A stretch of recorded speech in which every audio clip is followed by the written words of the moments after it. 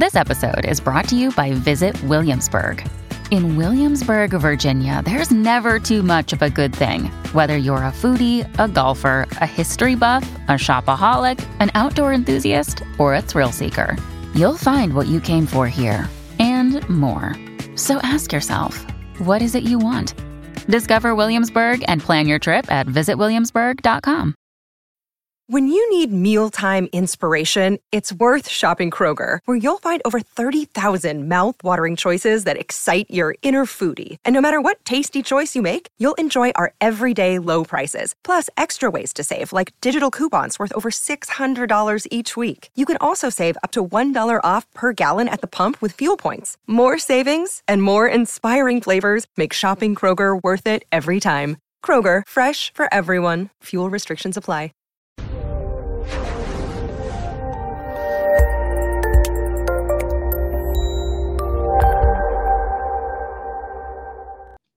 I'd like to welcome everybody to today's presentation on improving treatment for people with physical and cognitive disabilities.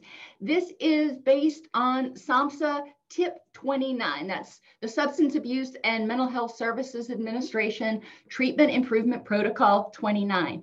You can download this for free from the SAMHSA website if you want to. Chances are you probably work with people who have physical and or cognitive disabilities, so it can be a great refresher. The nice thing about tips is, number one, they're free. Number two, they are written in very easy to understand plain language. It's not like reading the journal articles that I so regularly reference. All righty. So we are going to define the impact of disabilities on the 7 categories of functional capacity. You didn't know there were 7 categories, did you? Well, you don't need to know all of those categories by heart. We're just going to, break it down so it gives us some structure to talk about. We'll explore unique challenges for people with disabilities, identify attitudinal, procedural, and treatment barriers and methods to mitigate them. That's really what we want to focus on today. And then review other identified behavioral targets, particular issues that may be more prevalent or more pertinent for people with physical or cognitive disabilities. People with physical and cognitive disabilities have unique issues in treatment. They, just as every person is unique, but people with physical and cognitive disabilities also have additional needs potentially on top of their regular presenting issue. We don't want to assume that just because somebody presents in our office with characteristics of depression, for example, that is their only issue. Even if that is their only obvious mood issue, we do want to at least keep in the back of our mind, if you don't screen for it, screening is better, but keep in the back of your mind that there may be a potential that the person has some cognitive disabilities or even some unseen physical or hidden physical disabilities. People may have the same disability without having the same functional capacities or limitations. It's also vital to remember that somebody who is deaf, for example, may have very different abilities than somebody else who is deaf. Somebody with autism spectrum disorder may have very different functional capacities than somebody else with, guess what, autism spectrum disorder. So we don't want to assume that we know what their needs are based on their disability, just like we don't want to assume that we know what their needs are based on their diagnosis. Obviously, if they're depressed, they want to feel better, but what that looks like to that person, what their endpoint targets are, may be very different than somebody else with whom you are working that has depression. So your categories of functional capacity: self-care, and that's your bathing, your feeding, your all those basic activities of daily living. Mobility and transportation, and this is not only getting from point A to point B, going to the grocery store and that sort of thing, but also getting around the house, getting around Walmart or the grocery store. maybe even transferring from a wheelchair or from a walker to the bathtub or to the bed. So we do want to consider mobility, and that, some people might smush part of that under self-care, but in this tip, they didn't. Communication, expressive and receptive. And they didn't talk a lot about this or some of this stuff in the tip, so I'm gonna, point out that, for example, people with fetal alcohol spectrum disorders often communicate. Their expressive skills are very age appropriate or even higher. They may be very good at talking the talk, but their receptive communication skills, what they understand, is much lower generally. Not always, everybody's different. But a lot of times there is a big gap between expression and reception for people with fetal alcohol spectrum disorders. So for example, you might have someone who is chronologically 18 who talks at the level of a 20-year-old. They can speak at that level, but what they understand is only at the level of an 8-year-old. And it's really important to understand that, because it can get really frustrating, especially when working with people who have an FASD. And remember, there is fetal alcohol spectrum disorder. Some people have very low impact from the alcohol. Some people have very high. But when you're working with somebody who has a wide gap between their expressive and their receptive, it may feel like they are being intentionally resistant or willful or oppositional in treatment when they don't do what's asked, or when they don't stay on topic in group, for example. It may not be that they're, intentionally being malicious, and I tend to think that they're not. What may be happening is they don't understand what they're hearing. So they're trying to keep up. They're parroting and they're mimicking what they hear, but it has no meaning to them. A lot of times it has no meaning to them. So, think of it kind of like parroting. They hear a lot of things so they can talk the talk. We were talking the other day at the dinner table about cryptocurrency. And that is something that is way over my head. Blockchain and, crypto and and mining and all this other stuff. I know the words. I can throw the words out there with the best of them. I have very little idea what I'm saying, but, I can nod and agree. And to that extent, that would be an example of, on a very minimal basis, of how somebody with an FASD may get caught up in a situation where you think they know more than they do, because they are parroting and, repeating the same things. So we do want to pay attention to communication.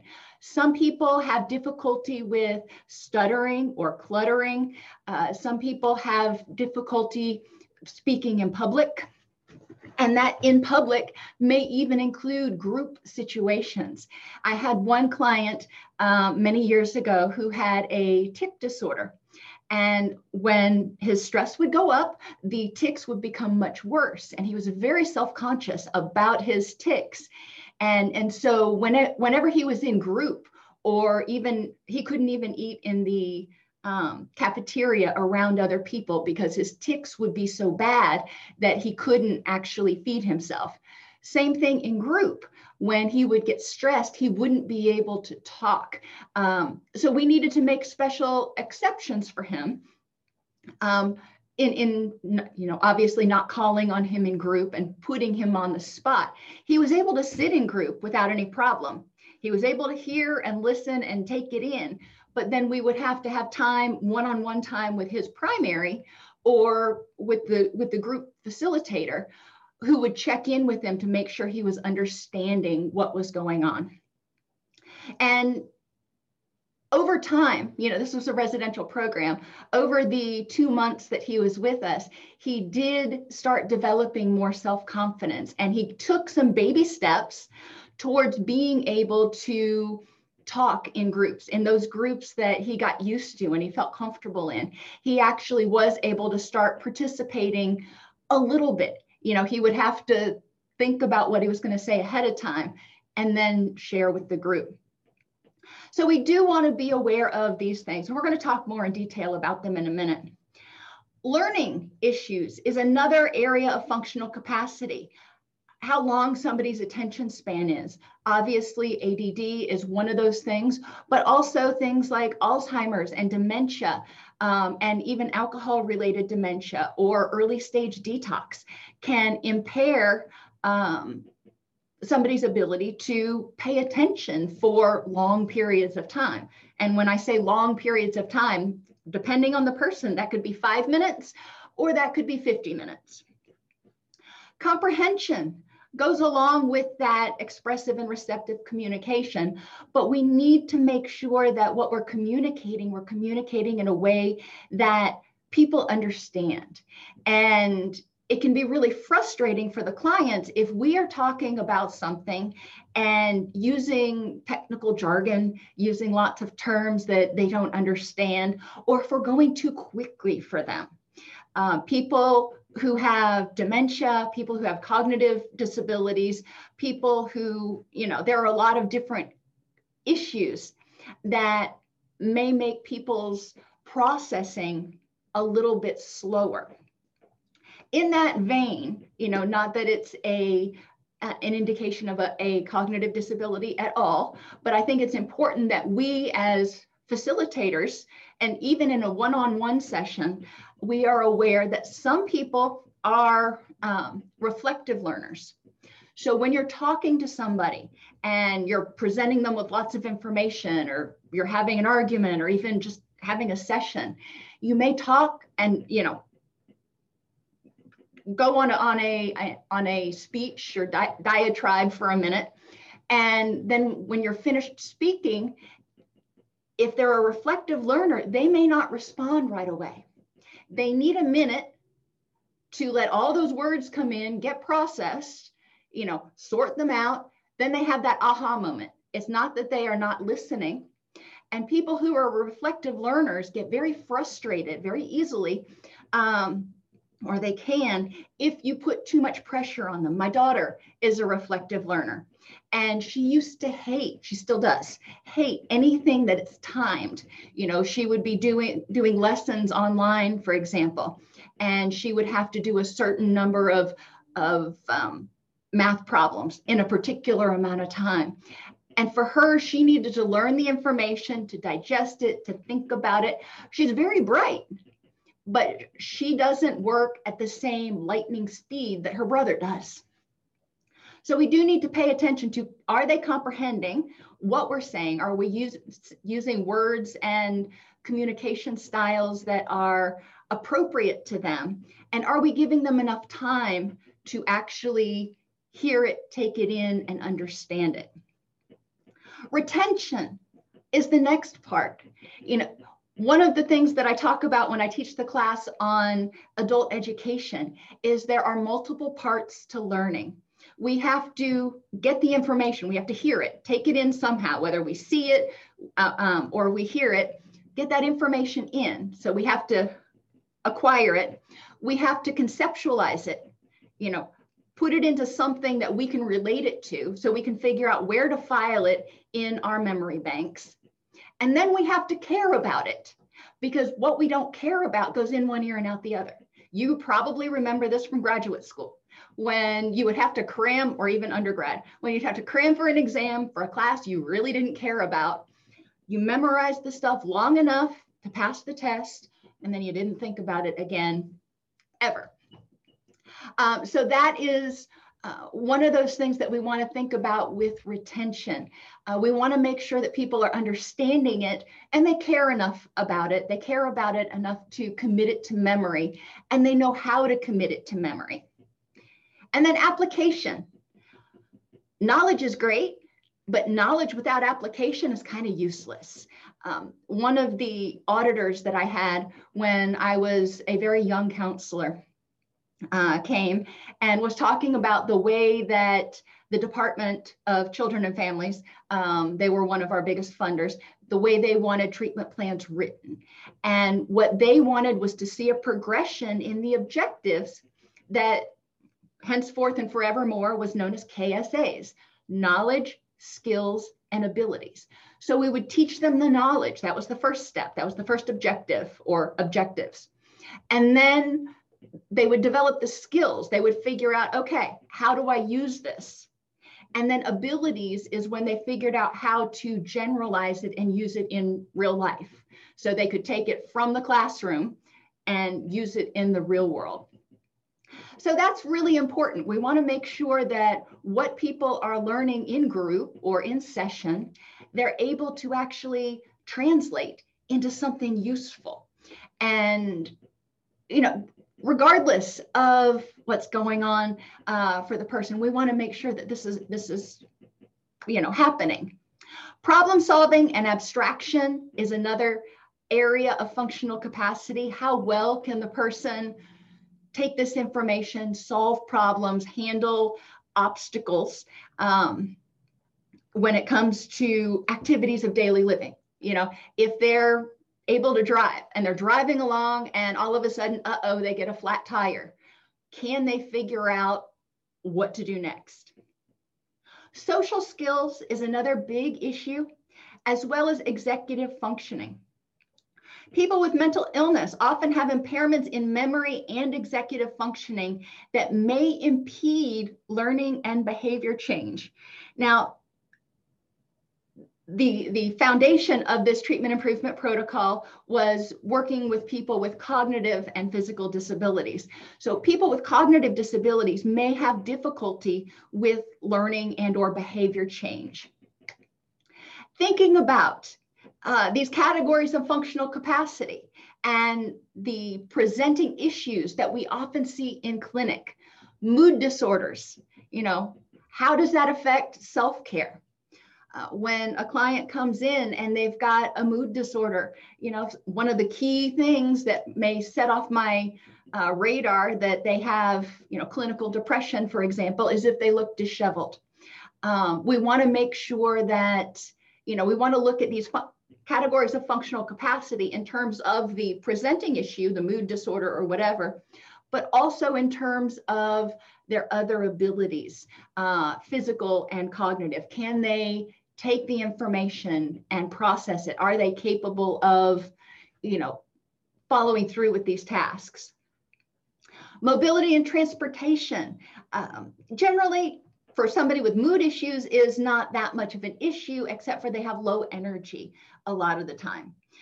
Communication, they may be alexithymic, they may have difficulty expressing their feelings, they may have low emotional IQ.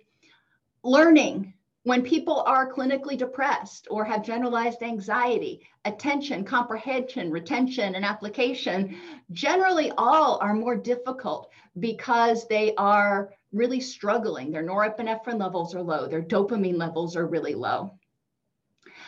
Problem solving and abstraction can become problematic for people who emotionally dysregulate. Once they go from, flat to furious, once they are emotionally dysregulated, they may have difficulty with problem solving and figuring that out. So they may need assistance with the stress tolerance skills. Social skills, lack of them could contribute to the mood disorders, or the mood disorders could contribute to agoraphobia or withdrawal from social functioning or social activities. So their social functioning skills may have decreased. We want to assess it. And then obviously we want to look at their executive functioning. And you can go through each one of these for, schizophrenia, addictions, eating disorders, ADHD, personality disorders, and intellectual disabilities. Each one of those diagnostic categories, if you will, has potential implications for every category of functional capacity.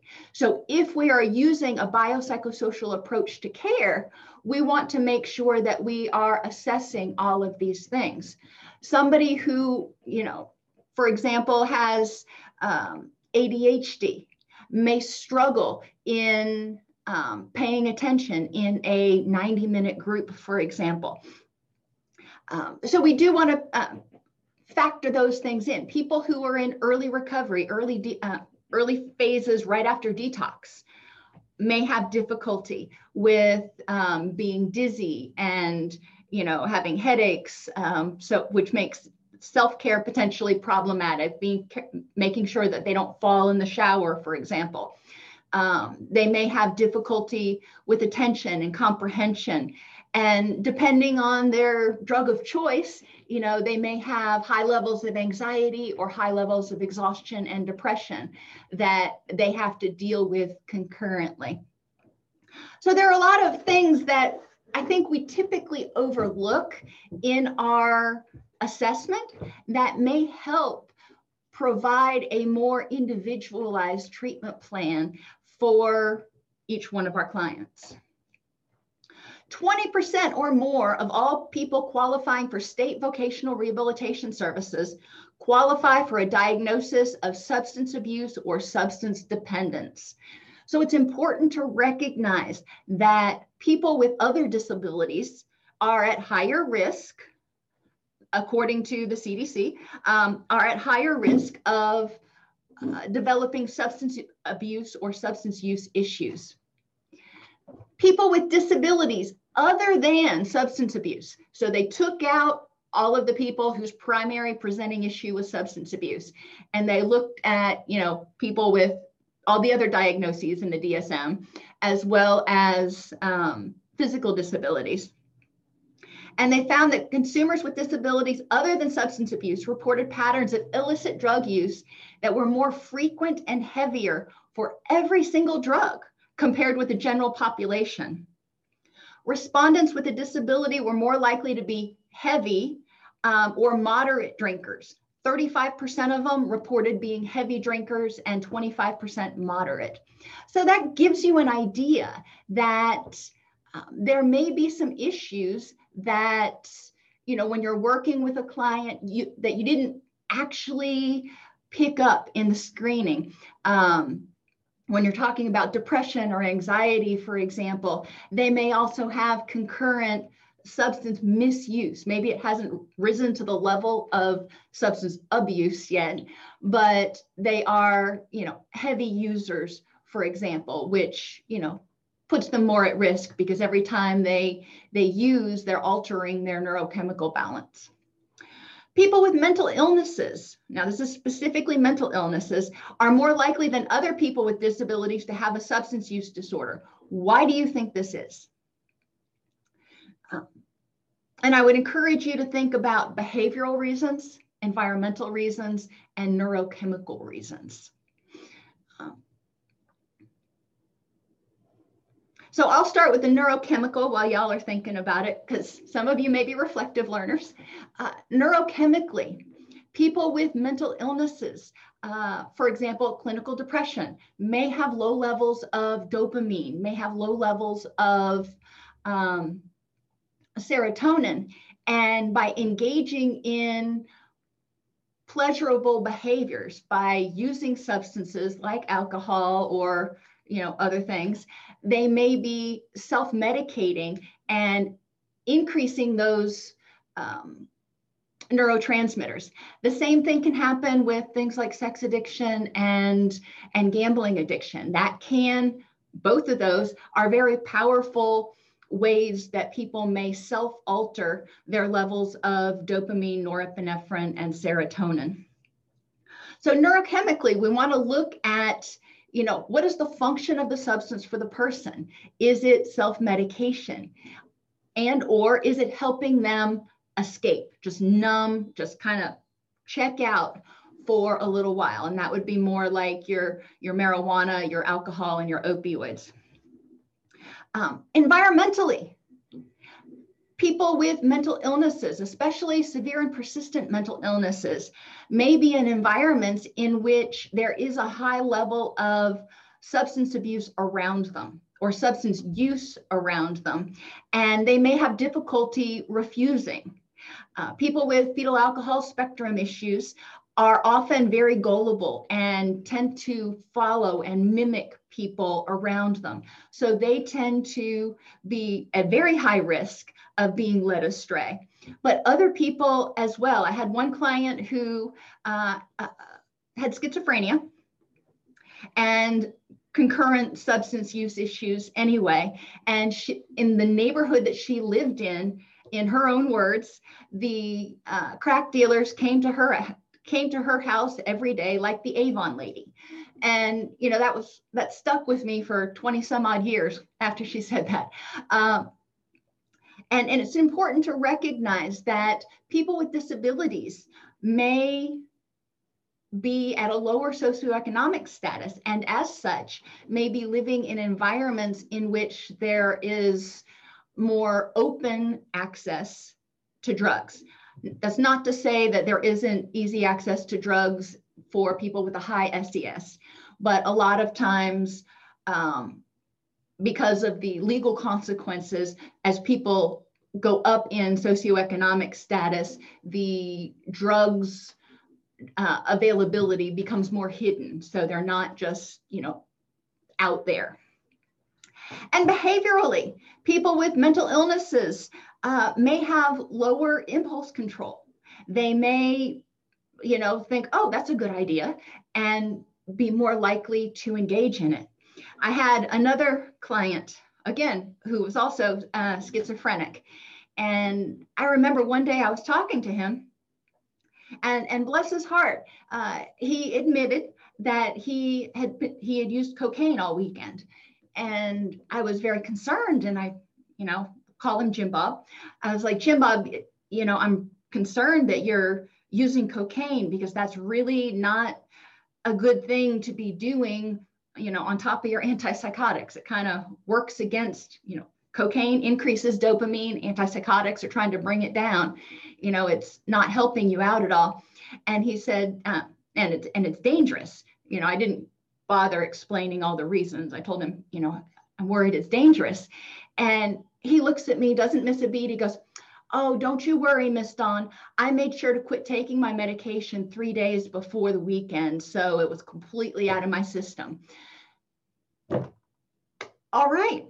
Well, in one way, that kind of showed good judgment. Obviously, he didn't want to die.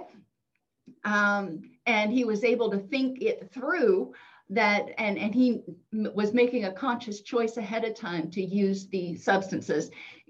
Substance use in itself was another issue that we had to talk about. What was the appeal of the cocaine? Why was it worth doing that? And the potential consequences.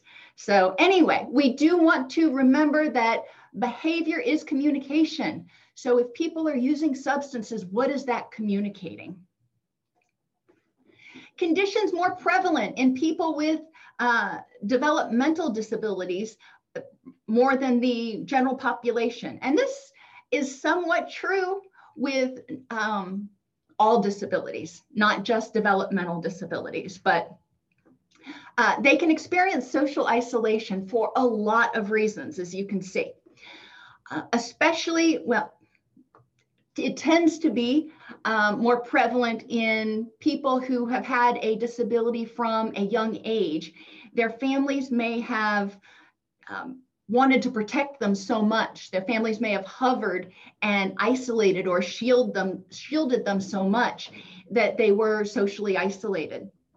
The families had their best interest at heart, but they may not have developed social skills or friendships or social supports that were necessary for the developmental process. They may have physical difficulty getting out to social settings. Obviously, before they can drive, they have to rely on caregivers. But if they are not able to drive, for example, if they have epilepsy, they may not be able to drive. I can't remember what the parameters are for how long they have to be seizure free before they can get a driver's license. But, there are certain conditions that may prohibit people from being able to get a driver's license, and not everybody lives on a bus line. Lack of opportunities to practice social skills. If the person gets up, goes to school or work, comes home, and that's all they do, and their school or work does not allow them a whole lot of time to engage with others, then they may not have a chance to practice actual socialization. And they may not have time to really develop those social skills. And think about jobs people have. If they're working at the Jiffy Lube and they're changing oil on cars, or if they're working in a accounting office where they're in a cubicle by themselves all day long. There are white collar and blue collar jobs that appeal more, we'll put it that way, that appeal more to introverts because they don't involve a whole lot of socialization. And if our people are engaged in those jobs and they don't have other hobbies and recreation and those things, other opportunities, they may have inhibited social skill development. They may have a lack of physical stamina, potentially due to obesity. Now, some disabilities in and of themselves may reduce physical stamina because of their very nature. It may require more effort. For example, for somebody who walks with a walker, that takes a lot more effort than not. For somebody who has some sort of cardiorespiratory issue, it could take a whole lot more energy for them just to walk around or do things than it does for somebody else. But then we also see that a lot of people with mental illness are obese. There is a higher prevalence of obesity in people who have mental illness. And they hypothesize that could be due to lack of understanding about nutrition. It could be due to self-medicating. They gravitate towards foods that increase endorphins, serotonin, and dopamine, like simple sugars and high-fat foods. It could be because they have less opportunity to get out, so they stay home, and they tend to stay home and eat and be sedentary. There are a lot of hypotheses, but we do want to consider, our clients' physical functioning level, physical stamina level when we are planning or helping them, plan some of their wraparound services. Lack of energy due to medications. Clients who are on prescriptions for opioids, for benzodiazepines, or for antipsychotics are all typically potentially going to have much lower energy levels because these all impact energy. There are certain SSRIs that are known to be very sedating. So we do want to pay attention to the medications that our clients are on and help them figure out if the medications are sedating and inhibiting their quality of life, encouraging them to advocate for themselves with their physician to talk about, all right, can I alter when I'm taking this medication? My stepfather, for example, used to take Paxil in the evening because it was so sedating, he couldn't take it in the morning or he'd be, groggy all day long, but he would take it in the evening before he went to bed and it would help him sleep more. I had another client who was on an antipsychotic, and they found that the sweet spot for her to take her medication was about 4 p.m. So by the time she was ready for bed, a couple hours later, she was good and tired. But by the time she was waking up the next morning, it was almost out of her system. If she took it much later than that, she had a hard time getting out of bed and getting to work. So we do want to, help clients understand that there are often workarounds, but they need to advocate for themselves. Trouble finding or getting to recreational activities. For example, for people in wheelchairs, they may not have the same wealth of recreational activities available to them. So we do want to help people find activities that they enjoy. Meetup.com is a site online that has groups, and there are all kinds of different groups. There are groups for people who like board games. There are groups for people who like sci-fi. There's lots of different groups. And I encourage people to, consider going on there if they don't know where to start. Faith-based organizations also generally have a lot of options for, potential outings and occasional recreational activities.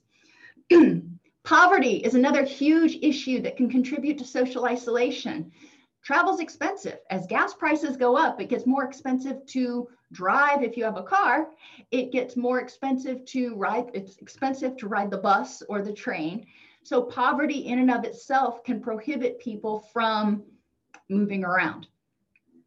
Non-disabled people's comfort with people with disabilities is another issue that we need to address. And some of this can be helping our clients with their self-esteem so they can present themselves in a way that is open and inviting and, hey, here I am, instead of, do you mind if I kind of maybe hang out?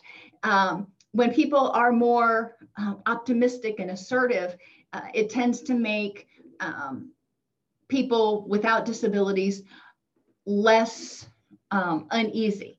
If they feel like they're not worried about offending the person with the disability, it's also easier. And we can also help with this by doing community education in our communities to remove some of that stigma. Altered body image in those with a recent disability. If they were recently confined to a wheelchair, if they recently had an insulin pump installed or an ostomy bag installed. It's also really important to recognize that these changes to physical appearance, our society is very hung up on physical appearance, but these changes can make somebody very self-conscious and potentially very withdrawn.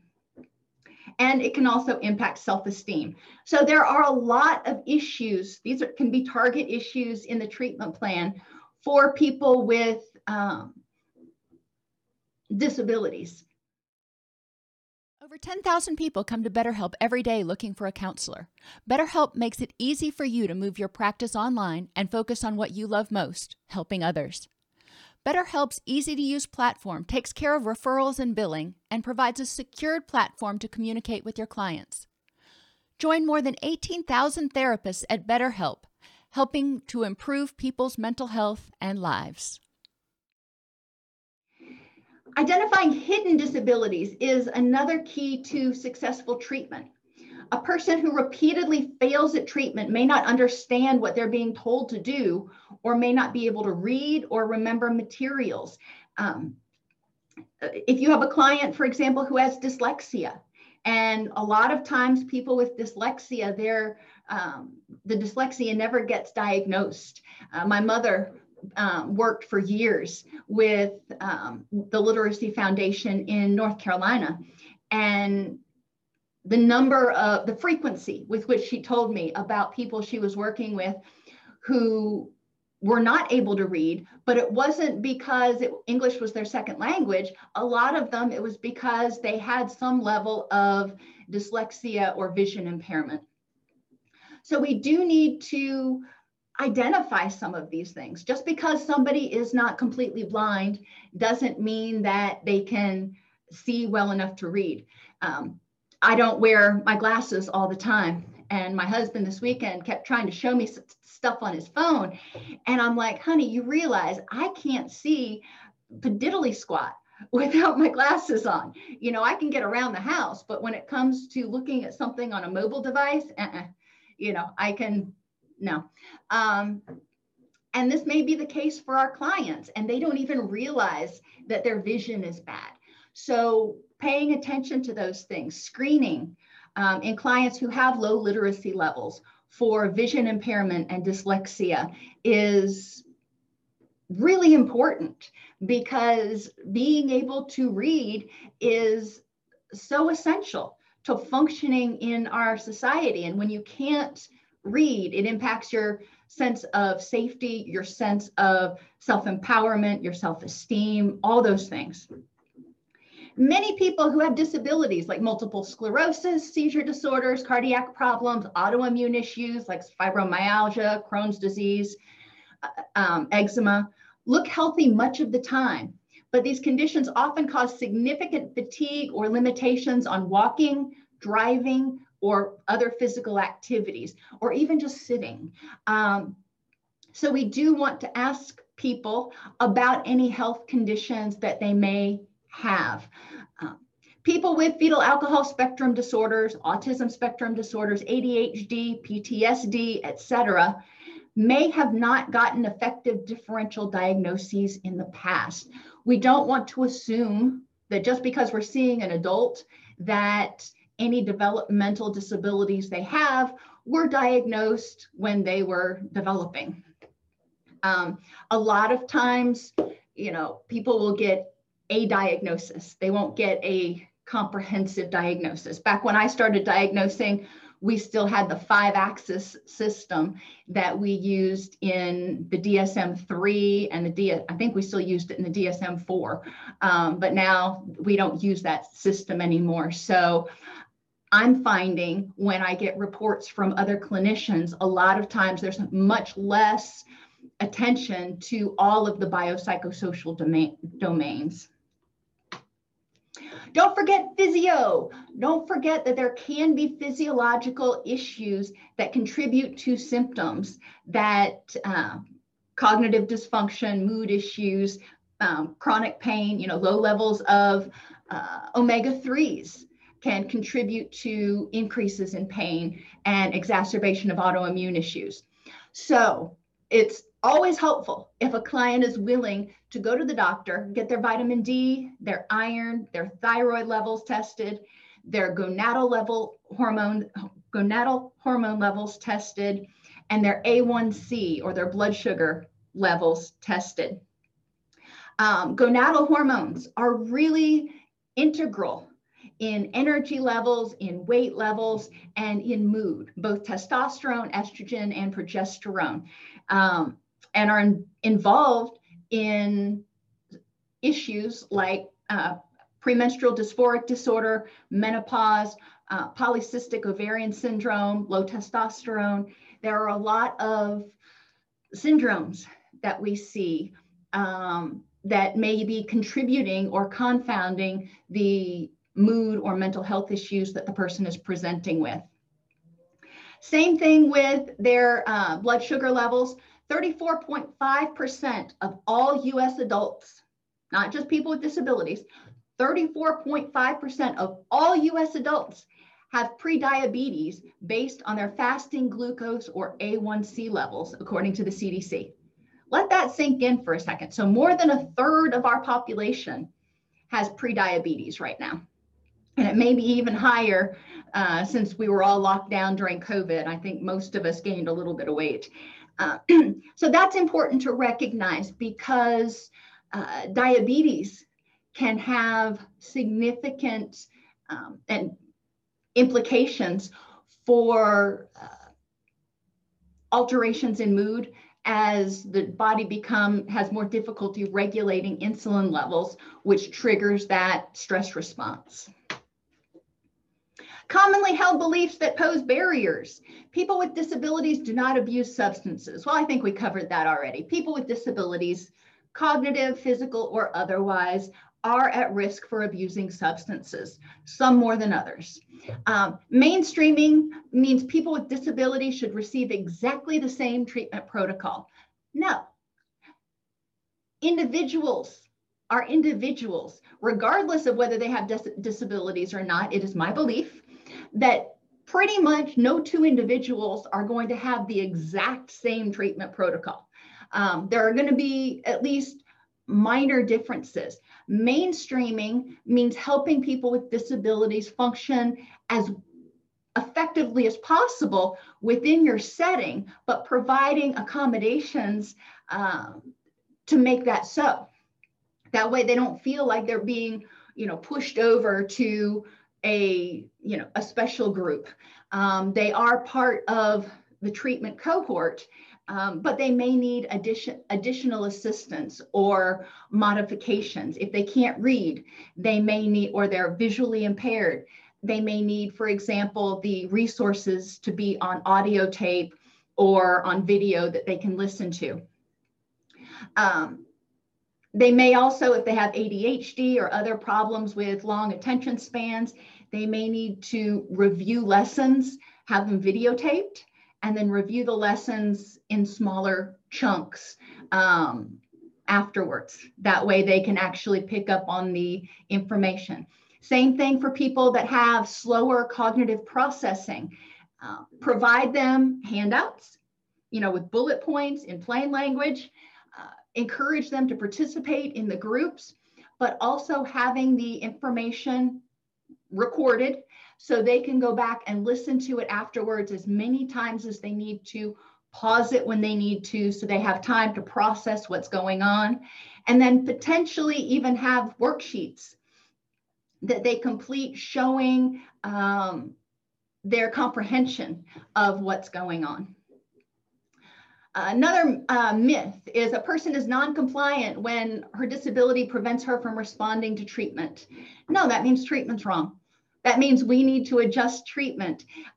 We need to examine why the non-compliance. Now, there are people with disabilities, cognitive and physical disabilities, and people without cognitive or physical disabilities who may be treatment non-compliant because they are not motivated to be there.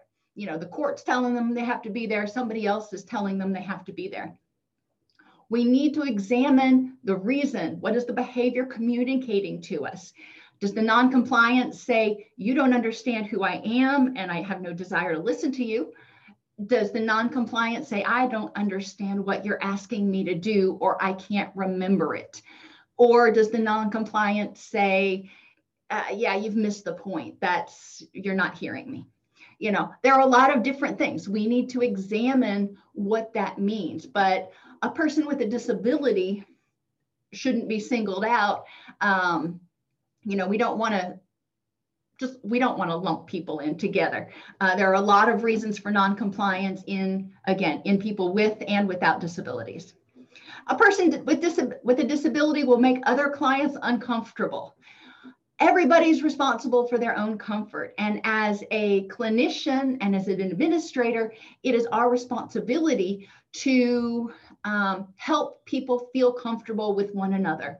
And if that means having a discussion, introducing the person, helping people learn how to feel comfortable around someone with a disability, then that's what we need to do. And through that, we are educating the group about, the commonalities that they have with the person with the disability, so they feel more comfortable around not only that person, but other people with disabilities. People with disabilities will sue the program regardless of the services offered. No. Behavior is communication. What does a lawsuit generally mean? A lawsuit generally means my needs were not met. I felt abandoned. I felt discriminated against. I felt something. So we need to evaluate our programs for their responsiveness to people with disabilities. Serving people with disabilities requires going to extremes. No, it doesn't. A lot of times, people with disabilities are very happy if you are willing to do what's necessary to help them out. Treatment center I used to work for was a very small treatment center, so they were exempt from having to build ramps and everything, but there was a little lip at the door. And we had one person who was in a wheelchair that ended up coming into treatment. And, they didn't throw a huge fuss about needing a ramp built or something, but they did need, when they got there, they called on their cell phone and they needed somebody to come out and help them over the lip.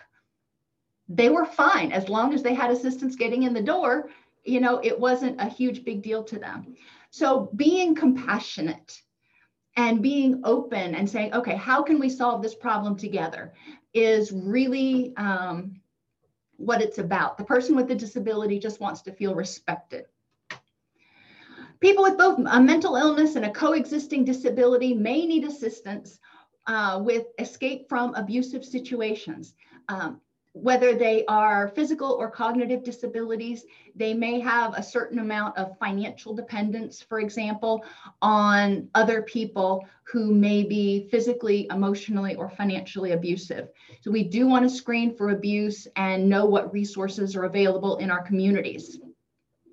They may need assistance learning to protect themselves from victimization. This is especially true, I think, with people who have intellectual disabilities, fetal alcohol spectrum issues, or autism spectrum disorders, for example, where they are potentially a target for people who are more antisocial, who are willing to manipulate them. They may need assistance finding volunteer work or other means of gaining a sense of productivity. Your local and state vocational rehabilitation departments, or whatever they're called, are available, and they offer a wealth of different services, from screening and counseling to job placement, volunteer opportunities, supported employment. They can be a great assistance to someone who has a severe and persistent mental illness, for example, and needs some sort of activity to help them, integrate into the community. They may need assistance developing pre-vocational skills such as activities of daily living and using public transportation. What do you wear to a job? How do you get there? All of those basics that we take for granted. They may need to learn social skills. If they've got a fetal alcohol spectrum disorder, autism spectrum disorder, or just have had a lack of enrichment opportunities. And what I mean by that is people who just have not had the opportunity to socialize may need assistance developing social skills. If they were, isolated a lot as a young person, or if they've isolated themselves a lot in recent years, they may not feel socially competent. So they may need to learn skills or have a refresher so they feel confident and competent in the social arena. They may need to learn how to engage in healthy recreation. I can't tell you the number of people that I've worked with over the years when I've asked them, what are your hobbies? What do you like to do? They're like, I don't know. Their lives pretty much existed of using, sobering up, and using again. By the time they came to residential treatment, there was very little work or socialization or recreation in between. So it was important to help them step back.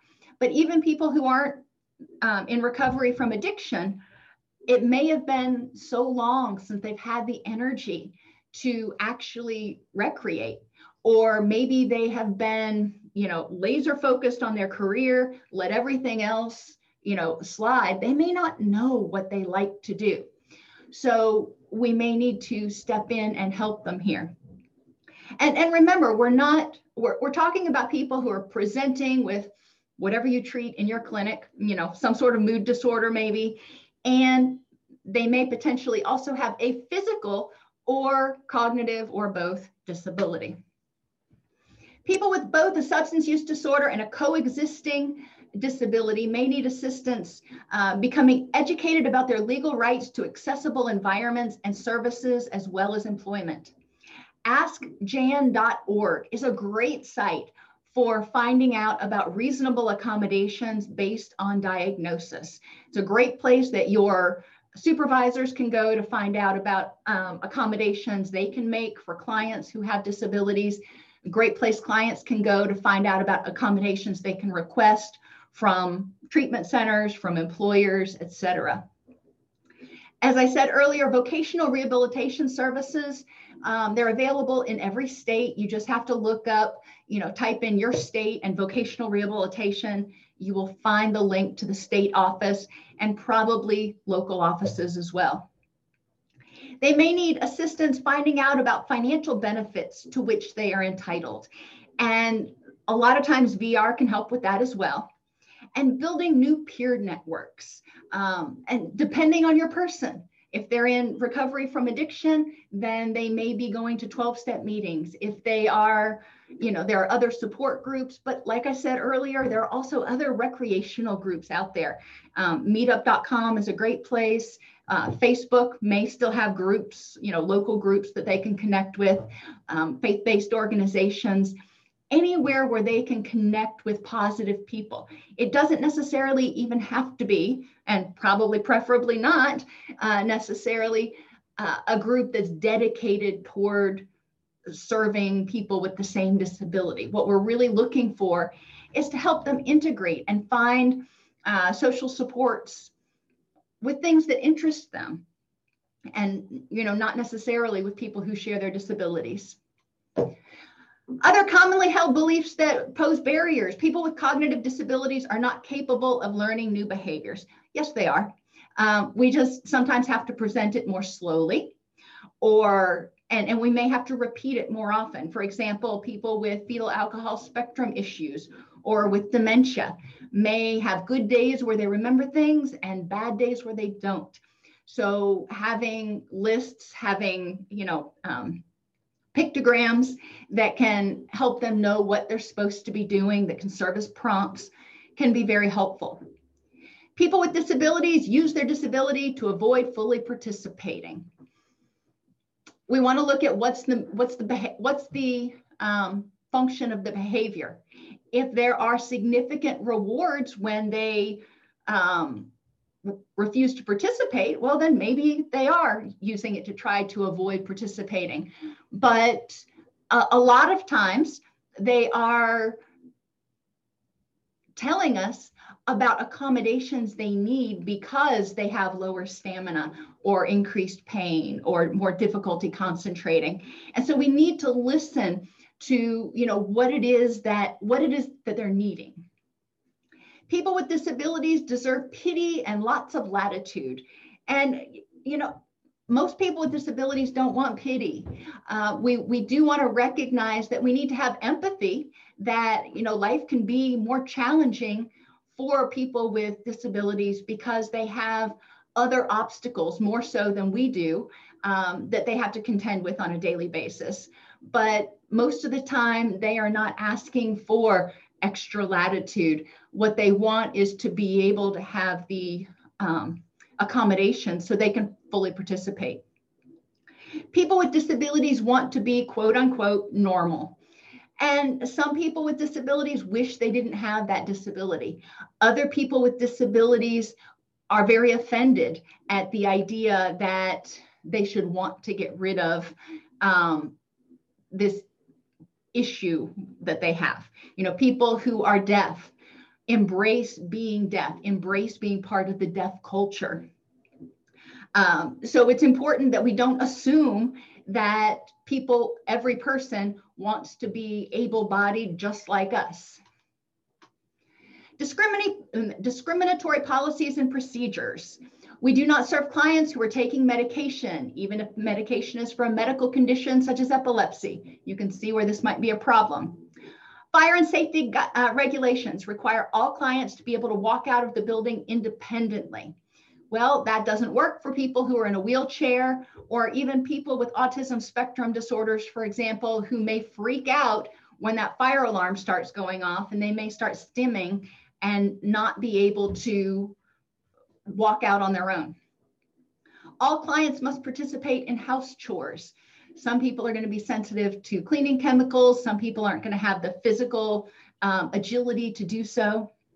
Every person must read 2 chapters of a book per day. Well, that doesn't work if you're working with somebody who is visually impaired or does not have literacy levels to do so. Clients must be able to bathe and put themselves to bed. That doesn't work if you have a client, for example, who needs assistance transferring from a wheelchair to the shower or a wheelchair to the bed. Discharge fines due to factors beyond the client's control, like inability to sit still or stay awake. We need to examine whether those behaviors are a result of their disability, like ADHD or medications that they're taking. Missing appointments because the accessible bus is on a random schedule, that's not their fault. OCD or agoraphobia. I've had clients who have had times where they just couldn't make it, couldn't leave the house because their OCD, in that particular case, her OCD rituals that she went through, she messed them up and she had to start all over again. And those rituals at that point in her treatment were still taking multiple hours at a time. And intoxication. And I have a question mark by that one, how your department handles that. But if somebody is repeatedly unable to attend due to intoxication, facilities I've worked at, generally what we do is transfer them to the higher level of care. We're not discharging them, but we're recognizing that they're not able to stay clean and sober at that level of care. Barriers to communication. If they are speaking slowly, that can get frustrating. We need to give them time to speak.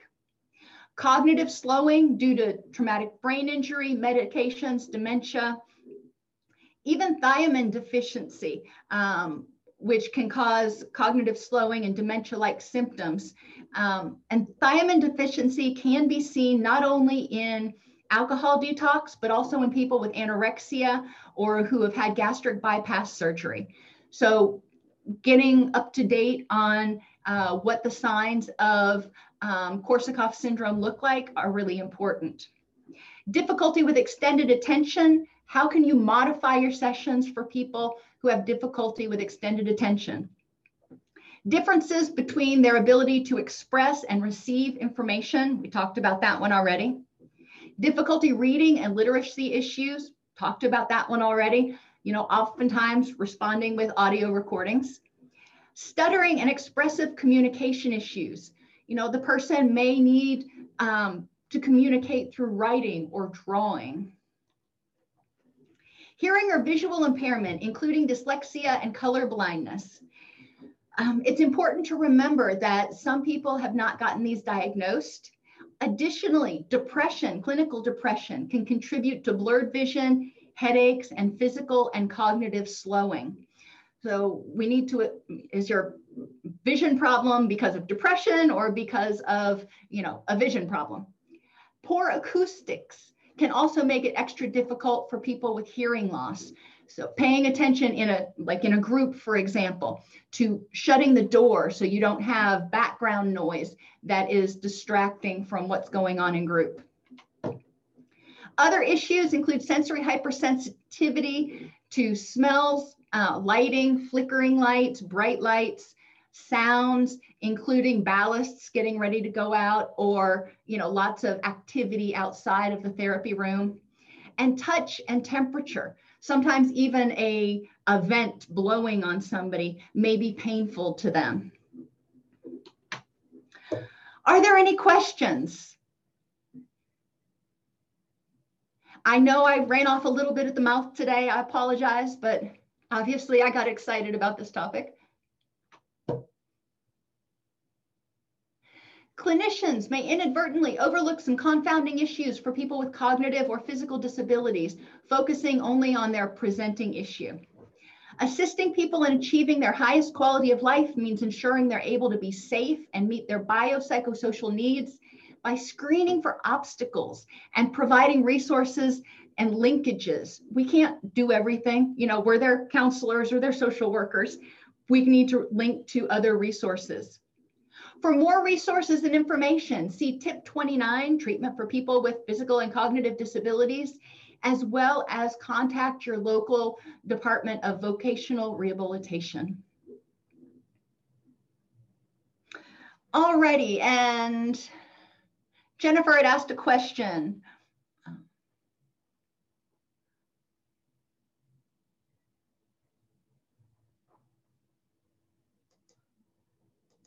And in response to your question, Jennifer, yeah, that's a whole different presentation. But families of people with disabilities do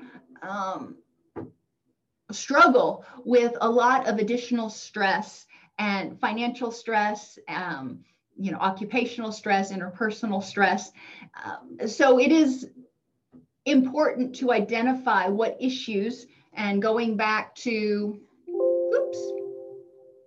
the categories of functional capacity for those families. We want to look at this and ask, in assisting, living, caring for a person with a disability, how is that impacting your self-care?